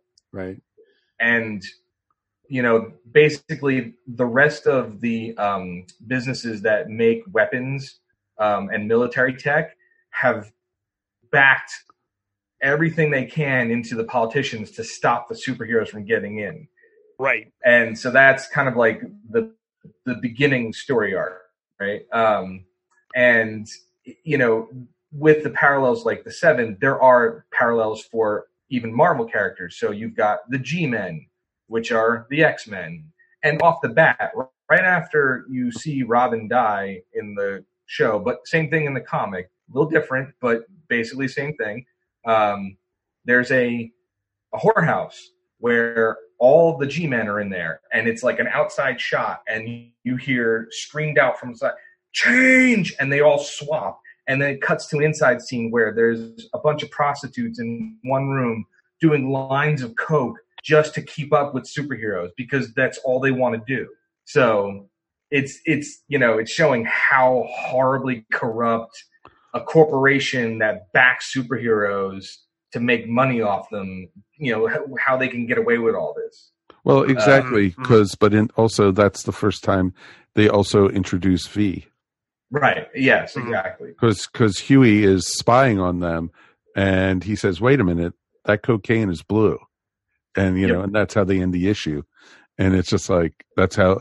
So it's neat how they slowly just stick that in, and it's just like aha, and because they made V more of like a drug they shoot up and everything, right? In the TV show, it's more of a steroid. It's sort of like a super steroid. Yeah. Literally a soup steroid in the show, and they made it more of just a thing to traffic. I love how they like explained how it got over the world and like got moved around without anyone noticing because they were using A-Train and others like super speedsters to do it, so no one could catch them. Oh, and that was rough when the the mayor of Baltimore was in the meeting with Elizabeth Shue's character in the TV show. And he brought up, what about the V? And I know all about that. You wouldn't want me leaking that to the media. And then, she said, oh, no, we can come to an agreement. And then, he's on the airplane with his son, the private jet. And they're like, hey, there's Homelander. And Homelander literally wipes the jet out with his laser vision. So I'm gonna point something out that I really like about this show. Like, I want to go on a thing. So I love that the left hand doesn't know what the right hand is doing in this show, because you always think it's one way. Like, you in the audience, you're looking at a thing. You're like, okay, this has got to be the plot line. You know that everyone's in on the whole thing. Homelander and I forgot her name, the one who runs Vought, the main woman. Yeah, Elizabeth Shue's character. Elizabeth Shue's character. She. Like, you think they're all in cahoots. They all are on the same page. This is all like a concentrated plan. And then as the series goes, you're like, you can't trust what you're seeing. You can't trust what people say. Stillwell. That was it. Sorry. What? Elizabeth Stillwell was her character. Stillwell. You don't, through Stillwell, Homelander, and a lot of other characters, you can't trust what any character says to the other characters, because they may straight up, and even some of the shots that they showed the audience, you're like, that never happened. Like, that legit never happened, is there to fool the audience so that when we give you the twist later on, you didn't see it coming, but it makes perfect sense in hindsight. Yeah, the incident in particular that I think that sparked it for me, it was similar to what Mike was talking about, was, I mean, we're told that, the Seven are kind of corrupt and they're kind of a-holes or whatever, but Homelander is the real deal. Homelander is like the guy. He like Captain America, Superman, he's the Boy Scout. It's that scene where he takes down the plane where you realize that he's the worst of them all. And he just keeps getting worse and worse and worse as the series continues. And I'm going to say it right now. I got to give that guy so much props. I know he's been on other things. I guess he was on a show called Banshee. That he was like one of the main characters on, but that actor in particular, I don't think I'd seen him before. And let me tell you, that guy was perfect. He was amazing as Homelander. But I got to give props out, because Black Noir, you're great.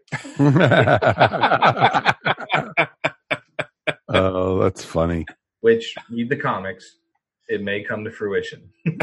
Yeah, I want to know more about Black Noir. I want to see. I don't want to say it because I don't want you guys to. Don't. I want to find out for myself. You guys, I can't wait to hear the reactions to the twist. There are so many. But it does feel like, like I was saying about some of this other things that we've seen with heroes kind of depicted in a different way. And I know in some cases, like I think Astro City was a series I enjoyed quite a bit. They try to put the heroes into realistic, real world scenarios, right? The one thing I like about The Boys is, I mean, you could sort of argue that, this is might be what it's like if we really had heroes in today's world, but in some ways, this world that's created in The Boys, at least on the show, is way more over the top and comical than almost any other Justice League book that you're going to read. I mean, it's crazy. Carl Urban in particular, the character of Billy, his accent is just like amazingly like over the top and just awesome. Like at first I thought, am I going to need subtitles for this? And I got to point out, but best character, breakout character, Frenchie. Everyone I talked to is like, Frenchie is best boy. Frenchie is best character. Like straight up, yeah, and hands he's another down, one where it's like him. that's not like it's over the top French accent, right? I mean, it's yeah, crazy. It's like from Hogan's Heroes, the French guy. So Your name is Mother's Milk. What? Yeah. Exactly. So I have to give them credit, but as far as other characters, but even though it's crazy. And it's not nearly as crazy as it is in the comic. And I kind of know watching this. I mean, I would imagine that anybody who's watching this not familiar with the comic is probably their mind's blown, but they have no idea like how much darker it could be. Oh, and it does get. Yeah. You haven't seen anything yet. Season 2. Well, I mean, that's the thing. Gonna blow your way. As far as, I mean, we'll kind of get to maybe our predictions for season 2. And for those who've read the comic, I know that well, I do also know that there's some stuff that happens at the end of season 1 that doesn't happen until the way into the comic, right? So they're moving things ahead quite quickly in the series. Mm-hmm. Is that right, John? Oh yeah, no, they kind of like pulled stuff that happens much further later on in the story, but even to the point where the difference how the boys are in the show, where Billy's trying to like bring the band back together. Where the difference being that in the comic, they're already established and they're backed by the CIA. It's not like he's trying to like get his foothold back into the CIA, what he's trying to do in the show. So it came from a different angle with that, which I like. Which I second that because I think it gives them an excuse to reintroduce the characters to everyone. Right. B, it also okay, there's history with everyone here. That means we all get to infer what that history is through their interactions, mm-hmm. which the world building in this show is so good just because they're like, we are not explaining this to you. There is no narrator. There's no scroll wall of text. There's nothing. If you want the pieces to this puzzle, pay attention. Exactly. Even in the comic, Woman is already part of the group. Right. Mm-hmm. And I like in the TV show how they introduced her. And I like that they didn't do it right away. She came in a couple episodes in. Mm-hmm. Yeah. And then they only call her, I think, the girl once, mm-hmm. and then they give her name back. Mm-hmm. And so they just call her, then they start calling her Kimiko, I think is her name. Yeah, in the comics. And they refer to her as that from that point forward. Mm-hmm. What's that, John? In the comics, she's just known as the female. The female, sorry. Yeah. And wait till you learn what MM's initials stand for. I can only guess. I also want to give props to, I think, as far as the heroes goes, the heroic characters on this. The one that we feel that we have the most empathy for is Annie Starlight. Right? Oh yeah. And I think she's played excellently by Erin Moriarty. I don't think I'd ever seen her in anything either. So this was I thought she handled the job very well and was sympathetic and believable as a wholesome hero in a not so wholesome environment. Oh God. And what they did in the TV show, her initiation into the Seven. Oh, why'd you have to say it like that? Yeah. Well, because I know that was at least 6 times worse in the comic. Well, it was the Homelander as opposed to Lamplighter. Or the Deep. Sorry, yeah. Right. That and that to me it definitely gave a different feel with which character it was. Because then in the show you're thinking, okay, Homelander is still like decent until much later he's horrible. He's a whole other kind of monster. Right. Yeah. Well, basically, Homelander is literally Superman if he didn't have Jonathan and Martha, to raise him. Well, I mean, the show makes a point. They say there's this theory in the show that, and it's not really expounded upon, although maybe it will be in season 2, because obviously with the events that happened at the end of season 1, we're led to believe that if you don't have parents, this is how you turn out. Like that's kind of what the main I can't think of his name now, but the main doctor there that kind of took him in and experimented on it and all that. But it was also a combination of you don't have parents and we raised you in a lab. Yeah, because it seems like Homelander is proto-Genesis, like prototype 1, is like you were the first control that we had to do and was successful on. So, but we were so hands off on you because we were so scared and we were just studying you that we basically built a sociopath. That's my take on that. Like on the Homelander's disposition. Sure. Yeah. I mean, obviously he has no moral compass. Oh God, no. Right. And he's looking for a mother. The environment in a lot of weird ways. Him staring at the wall or through the wall, watching, basically Elizabeth Shue's character breastfeed. Yeah. And the looks he was giving that baby, he wanted to use the heat vision on that. I knew the baby was dead at some point. Like the baby was going to die at some point. So, although we assume that the baby's dead at the end of the season, but we don't know that for sure. Knowing Homelander, yes, the baby is dead. Or the baby's a soup. Well, and it lived. We don't know. We don't know anything about where the baby came from, who the baby's father is, or anything like that. Yep. So, obviously, that could be something if they want to resolve that in the next season. But I also there does seem to be a path that the show takes regarding the relationship between superheroes and spirituality. And when you've got these characters that are like gods, but then you've also got religious people out there who are, the whole Capes for Christ campaign, like that's something that I will say I give them credit for, because I have not seen that played out before, much like it is in The Boys. And I did not expect it to do that, making some commentaries on that sort of relationship. So I'm going to interject a little RPG history here. Oh.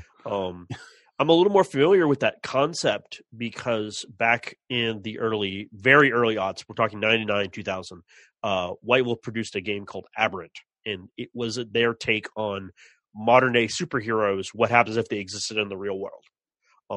And the idea was they would become like celebrities, aka a la The Boys. But they also took it in the direction of would humanity start worshiping them as like gods, and would they start taking on personas like gods? And it was very interesting watching The Boys that do, especially from a Judeo-Christian point of view, of like these figures for Christ, as it were, these favored sons and daughters of God coming through and like helping lift up Christianity in America, because we learn later that only soups until the very end are only in America. Is the religious angle in the comics as well, John? Not that I remember. I can see why it might be pertinent in today's society, where they might be using that to, show sway in the polls with, like, say, in the political scheme. Exactly. But I didn't see it I don't remember really seeing that in the comics. It was more of the agenda of Vought to get Stoops into national defense, and trying to perfect, like, the whole Homelander being grown. So in the comics, the backstory of Compound V, it was created during World War II to essentially create a super soldier, but it's not perfected. So yeah, you get a 50-50 of whether you're going to get a superhero or the person could explode. So they just start injecting it into whoever. And that's kind of where, like, now Vought has taken it, into present day, where they've been really testing it to get, so like the 7 are the upper echelon of their superheroes. And then you have the smaller groups where, yeah, they've got superpowers, but they're not that great. And that's why, when Popclaw's talking to A-Train in the show, and she's like, "Oh, you're not good enough to be seen out in public with, a second-rate superhero," because they have developed that class system almost. Right, kind of like a Teen Titans or New Warriors type thing. Oh, yeah. I mean, you've got the 7, and then you've got heroes that are assigned to Paducah, Kentucky, right? Like that's where they're patrolling, right? Yeah. Well, exactly, and that's where Starlight came from. Yeah. And the one thing with the comic is Starlight is even more innocent than she was in the comics than she was in the TV. I got a serious save the cheerleader vibe from her from Heroes. Like I don't know if that's the vibe they were going for, but the maturity of her character is fantastic. Like just later on, just like her presence later in later episodes, especially when she decides to go up against A-Train, is great. I absolutely love that entire They didn't give us a lot of soup on soup action, but when they did, it was really cool. Mm-hmm. Right. Well, I love when she, stood up to the Aquaman character, Yeah. And, hey, you're nothing in this group.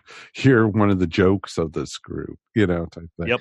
And I just love that. And oh my God, that scene with him and the dolphin. Oh my God. That was just so wrong in so many ways.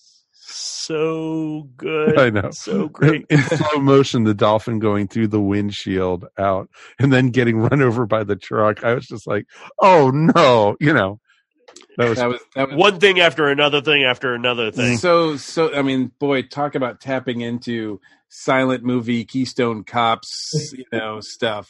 Even Monty Python was doing stuff like that. I mean, this show this show pulls out all the tricks, right?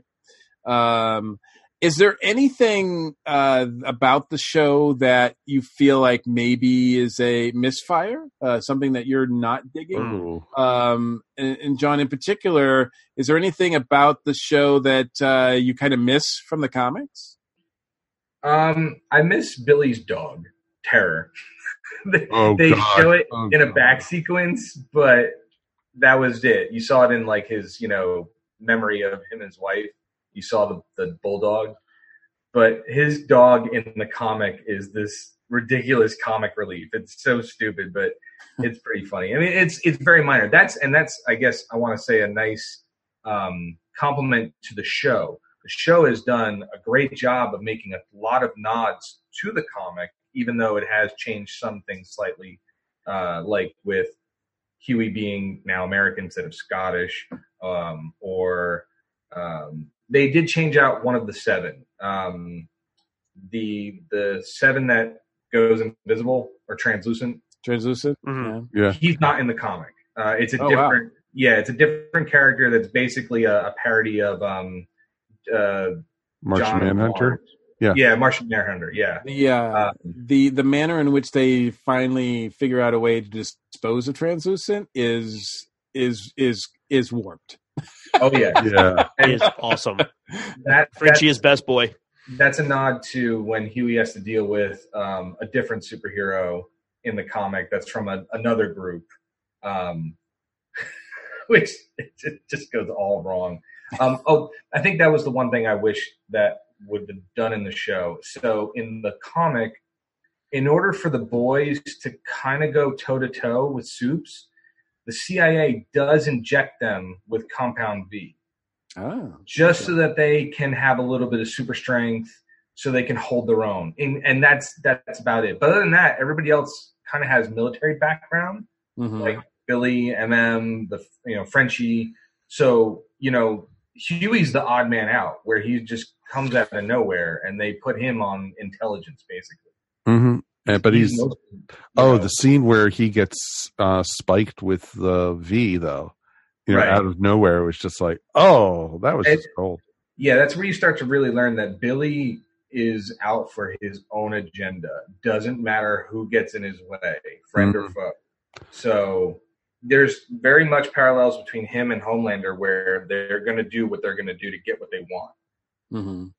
Well, exactly. Like that. I did like the fact that I was really surprised that by the end of the first season, those two trains collide.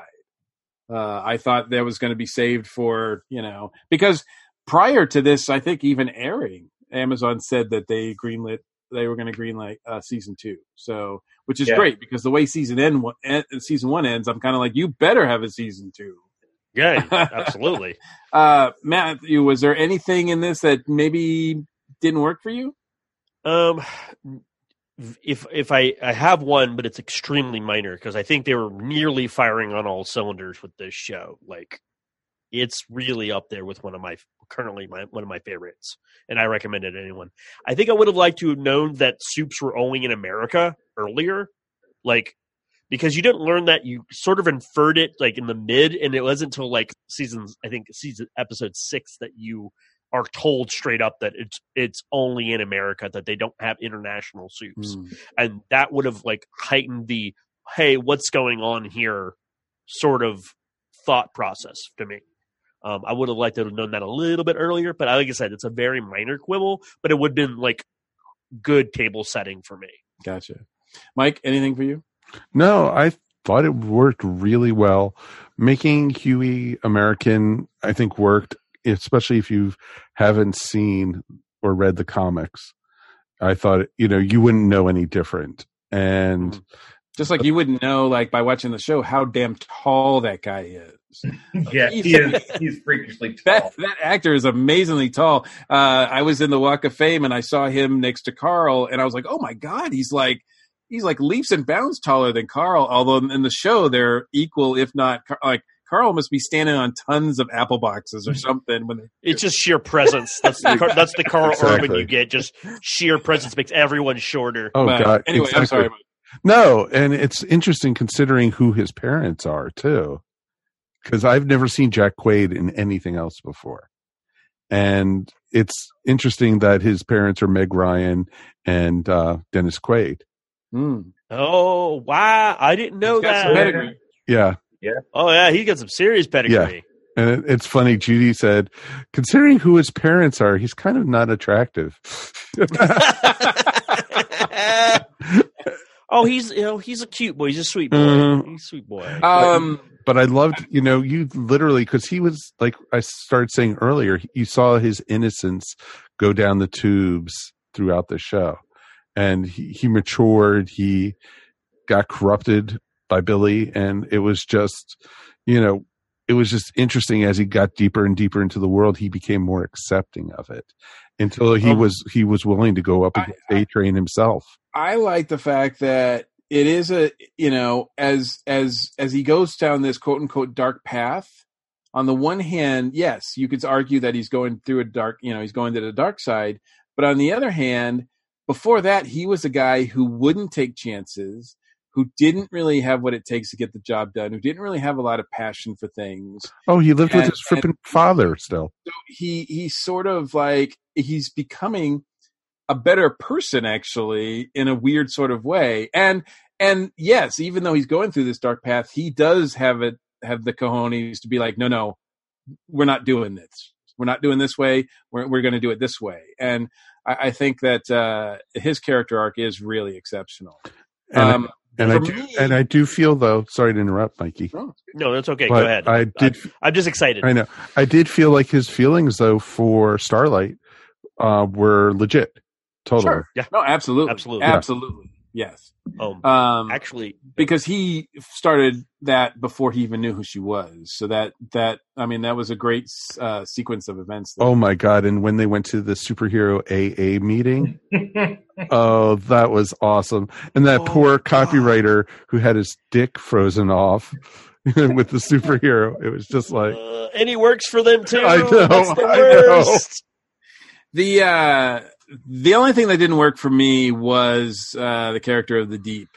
I'm sort of overseeing Aquaman jokes characters, and so there was nothing new here for me for that. And it seemed like later on in the season that we were sort of meant to feel sorry for him, which I just was refusing to do. So no.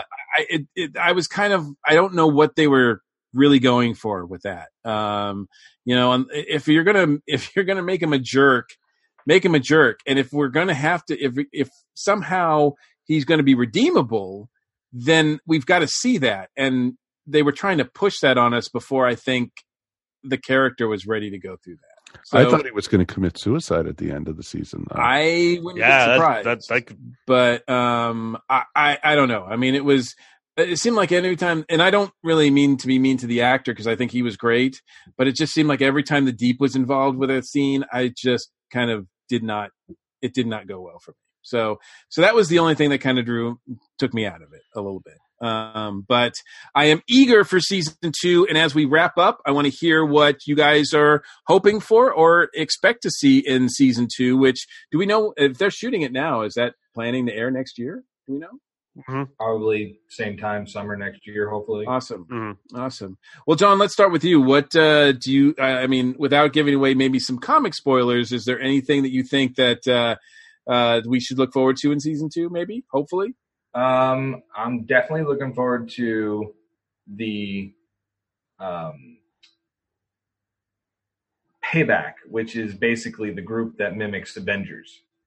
So you see them in the beginning of the comics, and then they take a much more integral part later on. And man, the guy who's the opposite of Thor, I'm not going to ruin it, but it's a great character. Then I won't spoil it either because I think I know exactly who you're talking about.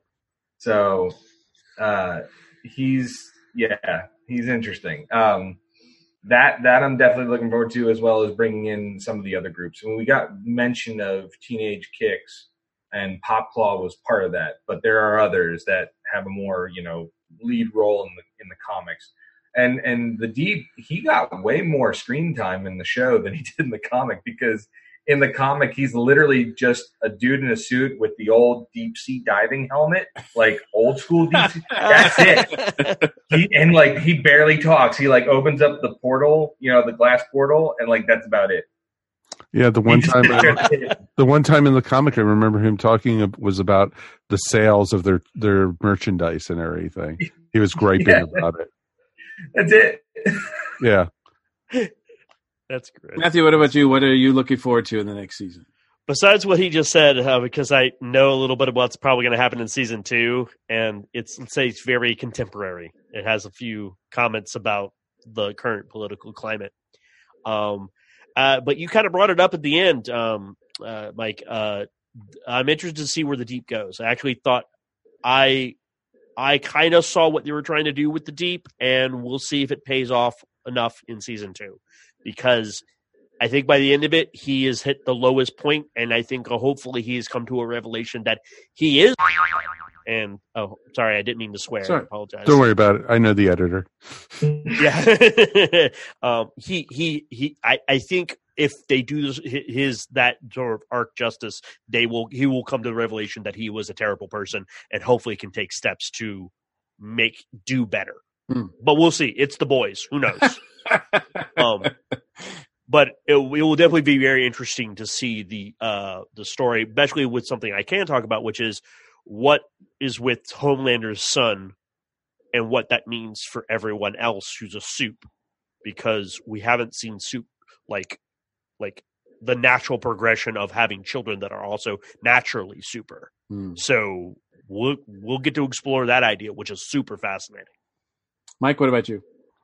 I just want to see where it goes, because with the reveal, at the end, with what happened, basically Homelander killed, the heads of the company that he was working for, and the doctor who raised him. And now basically you did get a little bit of an appearance from the guy who used to be on Breaking Bad. Yeah, Gustavo Fring. Exactly.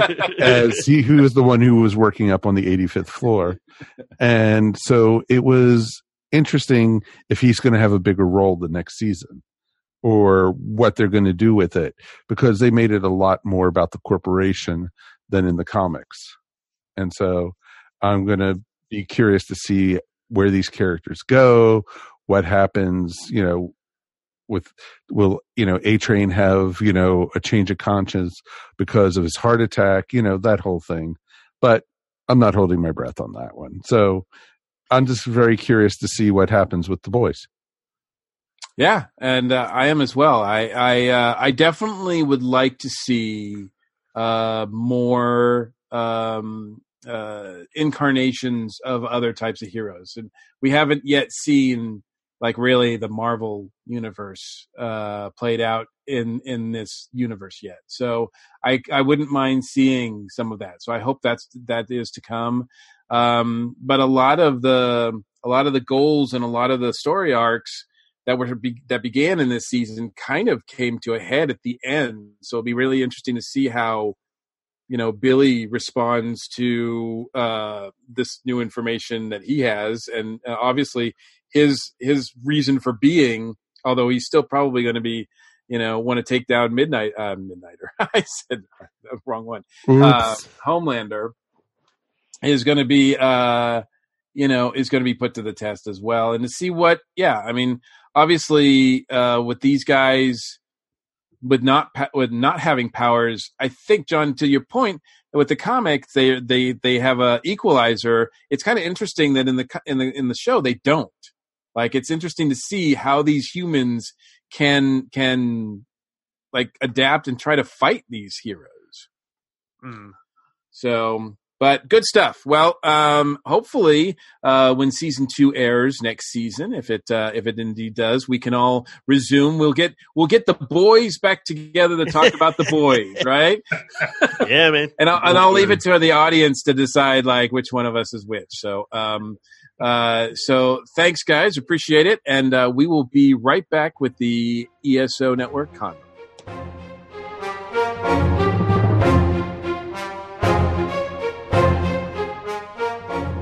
Welcome to A Geek Girl's Take. I'm your host, Angela, and this week this Geek Girl is talking about Beetlejuice the Musical on Broadway. There has been an influx over the years of Broadway shows based on popular movies or comics or musicians, and Beetlejuice is just that, and it's incredibly good. The music is amazing, the storyline is really fun to watch, and it has redeeming characters, funny jokes, and, you really, really enjoy it. The cast is amazing, the music is really, really catchy, and I still can't get some of the songs out of my head. The show follows Lydia Dietz after her mother's passing away. She comes to a small town and finds out that her house is haunted. The storyline is super familiar, but not the same as the movie that we all know. Lydia later makes a deal with Beetlejuice and brings him out by saying his name 3 times and scares her father and life coach out of the house. Lydia then finds out that she could potentially see her mother again by going into the underworld, which turns out to backfire on her. The songs in this film are really, really great, and the Broadway cast did an amazing job singing them. The jokes were really, really funny, and Beetlejuice kept you laughing all during the show. The props and costumes were amazing, and I adore the sandworms that you get to see from time to time. They were so adorable and wonderful. The musical stays very true to the main gist of the movie, but to me was kind of like a combination of the movie and cartoon, while also having its own flair. I would definitely check it out, or at least pick up the soundtrack and give it a listen, if you can't make it to New York to see it. Well, thanks for listening to A Geek Girl's Take. What will I talk about next week? Well, you're going to have to listen to find out. For the week of September 20th, 2019, it's the ESO Network Con Report.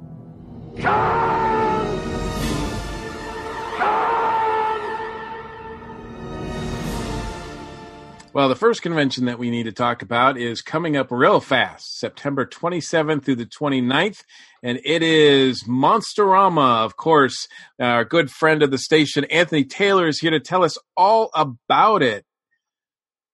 Hi, guys. Thanks for having me on. Absolutely, absolutely. I love how each year you have a different theme. And this year it's Little Shop of Monsterama. It's just a really one thing that makes this show so unique. Well, thanks. I appreciate that. It's a tribute to not only Little Shop of Horrors, but also to the magazine Little Shop of Horrors with the 2 P's and the E, which celebrates British horror. And we've got a lot of great guests that are kind of all a part of both sides of that this year. So Awesome. Well, let's get into it. Like, so who are some of the big guests you've got this year? Well, we've got from The Little Shop of Horror, the original Roger Corman film, Jackie Joseph, who played Audrey. And then we've also got Jane Marrow, who starred in Hands of the Ripper from Hammer Films, and also co-starred in The Lion in Winter, which is one of my favorite films of all time. We've got Ian Ogilvy, who was in Witchfinder General. He played Simon Templar in Return of the Saint, the series from the late 70s, and Now the Screaming Starts, and a bunch of other great movies that he was in. We've got Katie Carpenter, who was a co-star in the Netflix Haunting of Hill House series. We've got Trina Parks, who played Thumper in Diamonds Are Forever. And then we've got a bunch of great artists like Mark Maddox, comic artist Neil Vokes, and colorist Matt Webb, Craig Hamilton, a bunch of writers, Nancy Collins, Dacre Stoker, Charles Rutledge, Amanda Deweese. And then we've got Professor Morte and Madeline Brumby coming back to join us as well. So we've got just a ton of great folks with us this year. Yes, a lot of returning guests, a lot of returning favorites, I should say, as well as some new blood, and not just like new guests for you guys, but also a little bit of mix of the classic with the new. Having Katie represent the Haunting of Hill House, that's pretty awesome. Absolutely, I was really happy when she contacted us, and we're very, very grateful that she's going to be joining us this year. Is that another show that shoots in Atlanta? I'm just curious about that because I don't. They did shoot in Atlanta. Yes, yeah, Gotcha. Absolutely. I don't know whether the second season is going to shoot here or not, but the first season did. Gotcha. So, in addition to the guests, what else? What other kind of program events you have going on? We've got a really great schedule of events and programming. We're screening some amazing films on 16 millimeter this year, including the 1929 version of The Mysterious Island, which is a real serious rarity. And then on Saturday, we've got Seven Voyages of Sinbad, Abbott and Costello Meet Frankenstein. We've got Professor Morte and Madeline Brumby and the Go-Go Ghouls are going to do a Silver Screen Spook Show of Revenge of the Creature in 3D. 3D? Yeah. We've got The Conqueror Worm, which is the U.S. cut of Witchfinder General starring Ian Ogilvy, which will be airing. And we're also showing something I'm very excited about, which is the Dracula from 1979 with Frank Langella in its original theatrical color, which it's only appeared on home video in VHS back when it came out in like 1979. Since then, it has been released on all formats of disc in a very monotone, chromatic kind of a scale that the director wanted to keep it in, but it's coming out eventually on Blu-ray in the original theatrical color, but we're screening it on 16 millimeter. Then we're also running King Kong Escapes, Robinson Crusoe on Mars, Jack the Giant Killer, just a ton of great stuff. Of course, we've got all of our guests that are going to be talking about their projects. And then we've got on our maker panel, we've got a lot of great stuff. We've got stuff on makeup demos, how to paint, monsters with Shane. We've got a making toys and collectibles program, painting masks with Kevin Moe. All kinds of great stuff there. And then on our media track, we've got a lot of talk about Alien and House on Haunted Hill, the anniversary panel for that, and Alien, Amityville Horror, Sixth Sense, Blair Witch, and all kinds of stuff.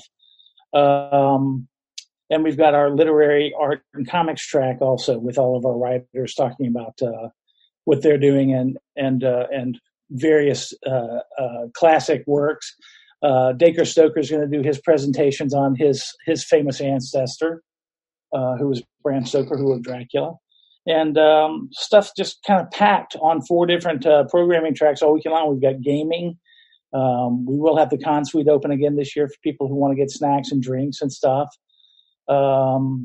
Just all kinds of stuff at all hours.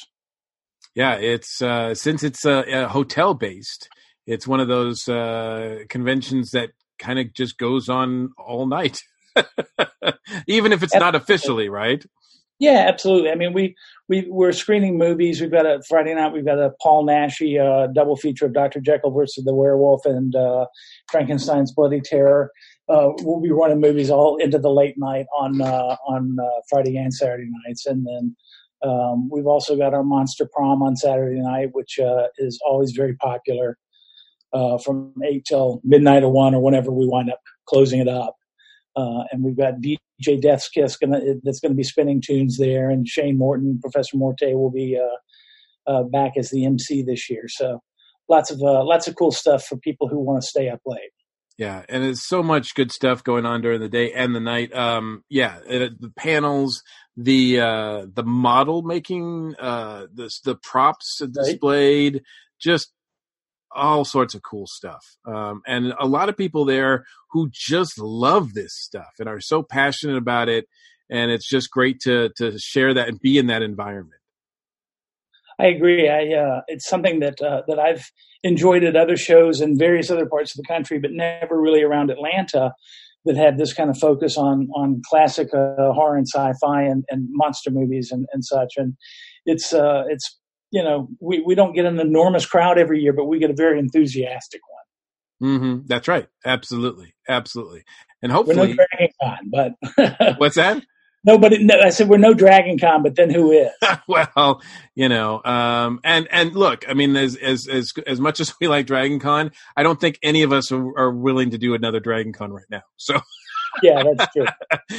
So that's what I love about this as well. I mean, obviously we want to get many people there as possible, but the intimacy and the just sort of leisurely feel and just sort of the fandom embrace that this show has is always fun. Absolutely. It's a place for friends who really enjoy this kind of stuff to come together and have a great weekend and enjoy each other's company. Yeah. And what I also love too is that, by checking out the panels and talking to people, I always learn. I mean, I'm always learning something about a new project or a new fandom or something that I had no idea that was a thing, because there's just like so many people that talk about so many different things, whether it's literature, classic horror, new horror, filmmaking, comic book making, it's just like everybody, everything's represented really. Well, good. I'm glad to hear that you're taking something away from all of this stuff, because that's what we're trying to do. I mean, it's great to get together and just be enthusiastic about stuff that we all love, but it's something else to go and actually present information and skills and knowledge that you might otherwise not have access to. Yeah. And I think it's one of those things too, where obviously, some of the other shows have like the big A-list guests or whatever that are charging insane amounts for a selfie and an autograph or anything like that. The rates for that these people charge are all really reasonable, and you get time with them. You get to spend a lot of time and learn about things. Like I will say, and I was really happy to see that this week you announced that Trina Parks was going to be there again, because she was, I mean, you think, okay, well, she was in a Bond movie a long time ago, et cetera, et cetera. But her story is absolutely amazing.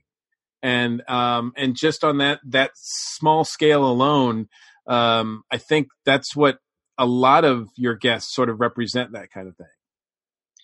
I agree. And I think that we try to seek out people who have not been to Atlanta, at least recently. This year, I think we've got pretty much everybody other than Trina who lives here. Nobody has really appeared at a show in Atlanta, if ever, in certainly 5 or 10 years. So I'm very excited about meeting Ian Ogilvy and Jane Marrow, people who I had really been fans of as a kid. Pauline Pert, who's from Satanic Rites of Dracula, which is a very underrated film in my opinion, and she's got a lot of great stories and a lot of interesting stuff to talk about. I don't want to book the same guests that all the other horror conventions book, because they go from show to show to show to show to show, and God love them. I mean, they're great people, and they're interesting to listen to and fun to be around. But I've been around them. I want to be around people that I haven't been around as far as guests go, and meet these people who have something to say that I haven't heard before. Yeah, a different side of things that you would not, a perspective that you would normally get. Exactly. So yes, I appreciate it, and I can't sort of sign off on this show enough. So we're hoping that a lot of listeners will come by. As far as getting tickets and all the logistics of that, are they still available online? They're still available online. They're discounted online. They're $45 for the three-day weekend pass right now. They will be $60 at the door. Single-day passes are also available online right now, and there's also a Monster Prom pass, which is for Saturday and Sunday, and includes a photo op for the Monster Prom and a lanyard and a couple of other little perks, I think. And then they'll be up until probably a few days before the show. And then we'll have to take them down and just greet people at the door and take their money. Sure. I appreciate that. And, for those people listening to, if we haven't sold it enough, Mike and I are going to be there too. So if you want to come hang out with us for a few days with a lot of other cool people. And we've got a lot of great dealers this year too as well. I forgot to mention that. But our vendor room is looking really good. Good. Yeah, it's been getting bigger and bigger every year. Right. Yep. We're very happy about that, and happy to have new people and returning favorites as well. Awesome. Well, where can people go online to get more information and get tickets for now? For getting tickets, go on to our website at monsteramacon.com, and there will be a link at the top there in the navigation bar. You can also find us on Facebook under Monsterama. On Twitter and Instagram at Go MonsteramaCon, I believe. Yeah, you are represented on all the social media, even if I know you're not doing it yourself. I do a lot of it, but yeah, I got to have some help here and there. By the way, you guys are a hoot all year round for social media. You're always popping in with something almost on every other day or something like that. So.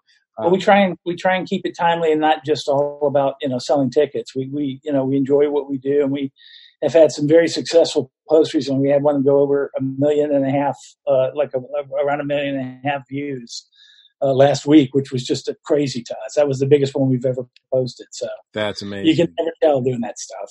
Yeah, and you're building a community. So yeah.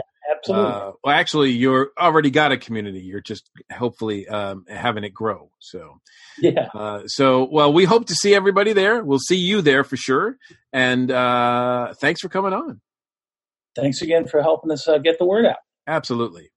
Well, now that you've heard all about Monsterama that's going on in a couple weeks, the only other event of note is actually happening this weekend. This Saturday, September 21st in Avondale Estates, Georgia. It is a one-day music festival called the Southern Surf Stomp Fest. It is 9 bands, and they're all kind of surf and rockabilly-esque. I am familiar with 2 of them, the Mystery Men, as well as the Intoxicators. And let me tell you, they're worth the price of admission alone. Oh, by the way, there is no price of admission. It's free. So free.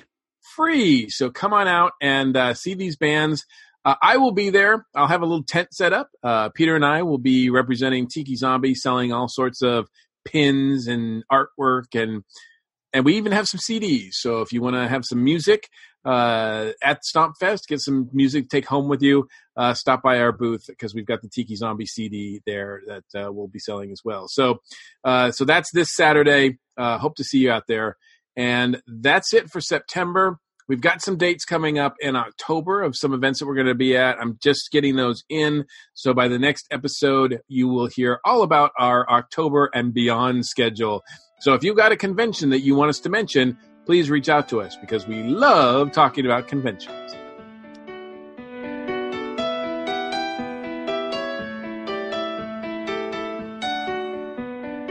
So that's going to wrap up another episode of the Earth Station One podcast. Let's thank our guests for being here. Strangeway, it was awesome to have you up here, my friend. I appreciate it. I saw your post and I said, I want to be on that podcast. I immediately shot you a message. Oh, dude, I think 30 seconds was about the time. You're like, Faber, I'm up there. It's like I may or may not be jacked into the internet. Just the cord right to the neck. So. Yeah. And that's why you're sitting with your back away from everybody at the con this year. You're sitting we'll in just the have chair. to make sure it's not years that he's back. No, we definitely have to have you more often, dude. I miss being on the podcast. It was a lot of fun. I always have fun with you guys. It's great. What you got going on? What do you want to shout out about? I actually don't really have too much. I'll be up in Cincinnati Comic Expo next weekend, but I'm going for a personal to get my Serenity poster finally finished. All the signatures from the cast of Firefly. Oh, dude, that's awesome. Yep, I got Marina Baccarin. She's the last one I need. Oh, awesome. Yeah, it's not that far of a drive. You could do it. Exactly. Yeah, no, it's not that bad. Nah, that is awesome, man. Well, let's not make it a few years. Let's make it, same time next year for Boys Season 2. At the very least, right? Exactly. Done. And Done. Matthew, Done. thank you, my friend, for joining us. Oh, it was super fun. I could talk like another 2 hours on this subject. Oh, loved it. Very easy. Tell us a little bit more about your podcast, real quick. The thing I've already kind of shouted out a lot. So again, wherever your podcatchers you use, we're Polyhedron. Look us up if you like role playing games. We talk a lot about it. We're going to be having some guests on soon. We've done a lot of guests in the past, so feel free to go back in the back catalog. Another thing I want to plug that I haven't plugged yet is my buddy of mine has started his own little RPG entertainment group called Simulacra Studios, and he's Simulacra TV on Twitch.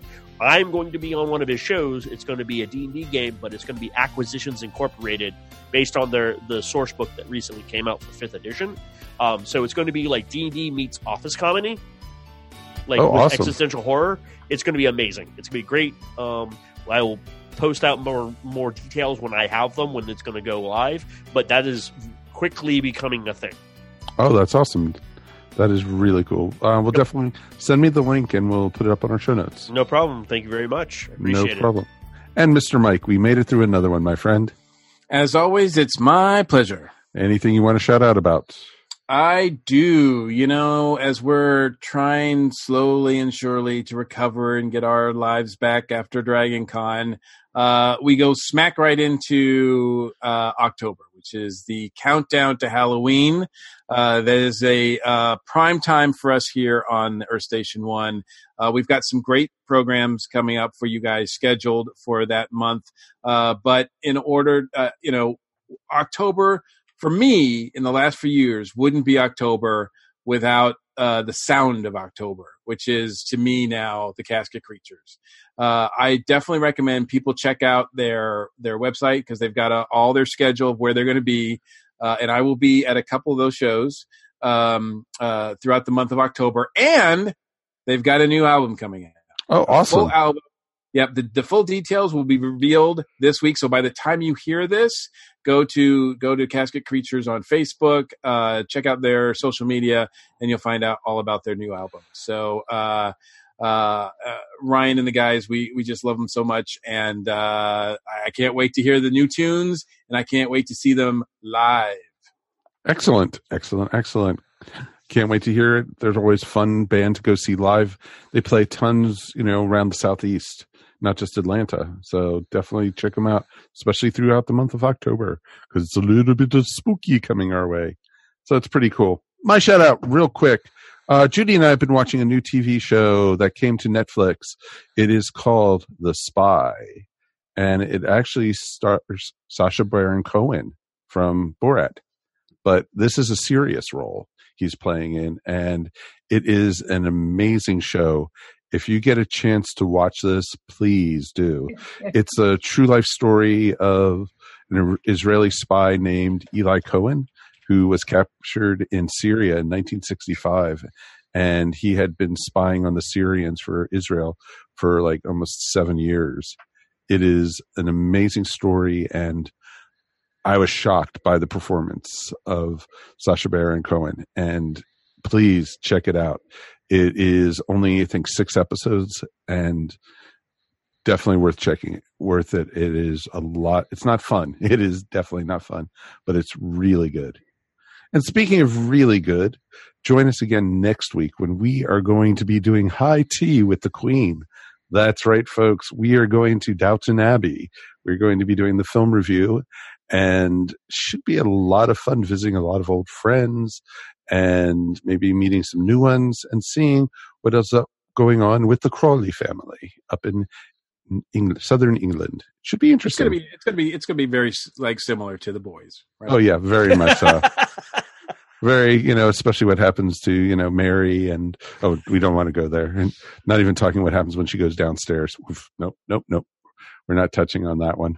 But it's going to be a ton of fun, and definitely check us out wherever, social media is available. Please, if you get a chance, subscribe to us if it's your first time listening because you like the topic or you met us at Dragon Con, or if you want, leave us a review, rate us. Wherever social media players you listen to us up, we are found. So just look for Earth Station 1. Until then, my name is Mike Faber, and we'll see you here next time on the Earth Station 1 podcast. Peace. And we are done. Boom. Yay! That's it. You've been listening to the Earth Station 1 podcast, a show by fans for fans. If you enjoyed the show, please subscribe to our show up on iTunes or wherever fine podcasts are found. While you're up there, please rate us and remember to leave feedback. It would greatly be appreciated. And remember to tell your friends all about us while you're at it. Earth Station 1 is available on most social media sites where you can join some really great topics or chats. Help support our show by shopping through our Amazon.com link or purchasing very cool ESO Network clothing and merchandise at our TeePublic store. Links to both are found on the top of our ESO Network webpage. Become a patron of the ESO Network by backing us up on Patreon for as little as 25 cents a week. Go to patreon.com/ESO Network to sign up. We want to hear from you. Please write us at earthstation1@esonetwork.com or call us at 404-963-9057. Thanks for listening, and we'll see you next time here on the Earth Station 1 podcast. Peace, and we're done. This has been a broadcast of the ESO Network. Be part of the crew and help support our shows by donating to our ESO Patreon or by shopping through Amazon.com or the TeePublic store, which can all be found at www.esonetwork.com. The ESO Network, your station for all things geek.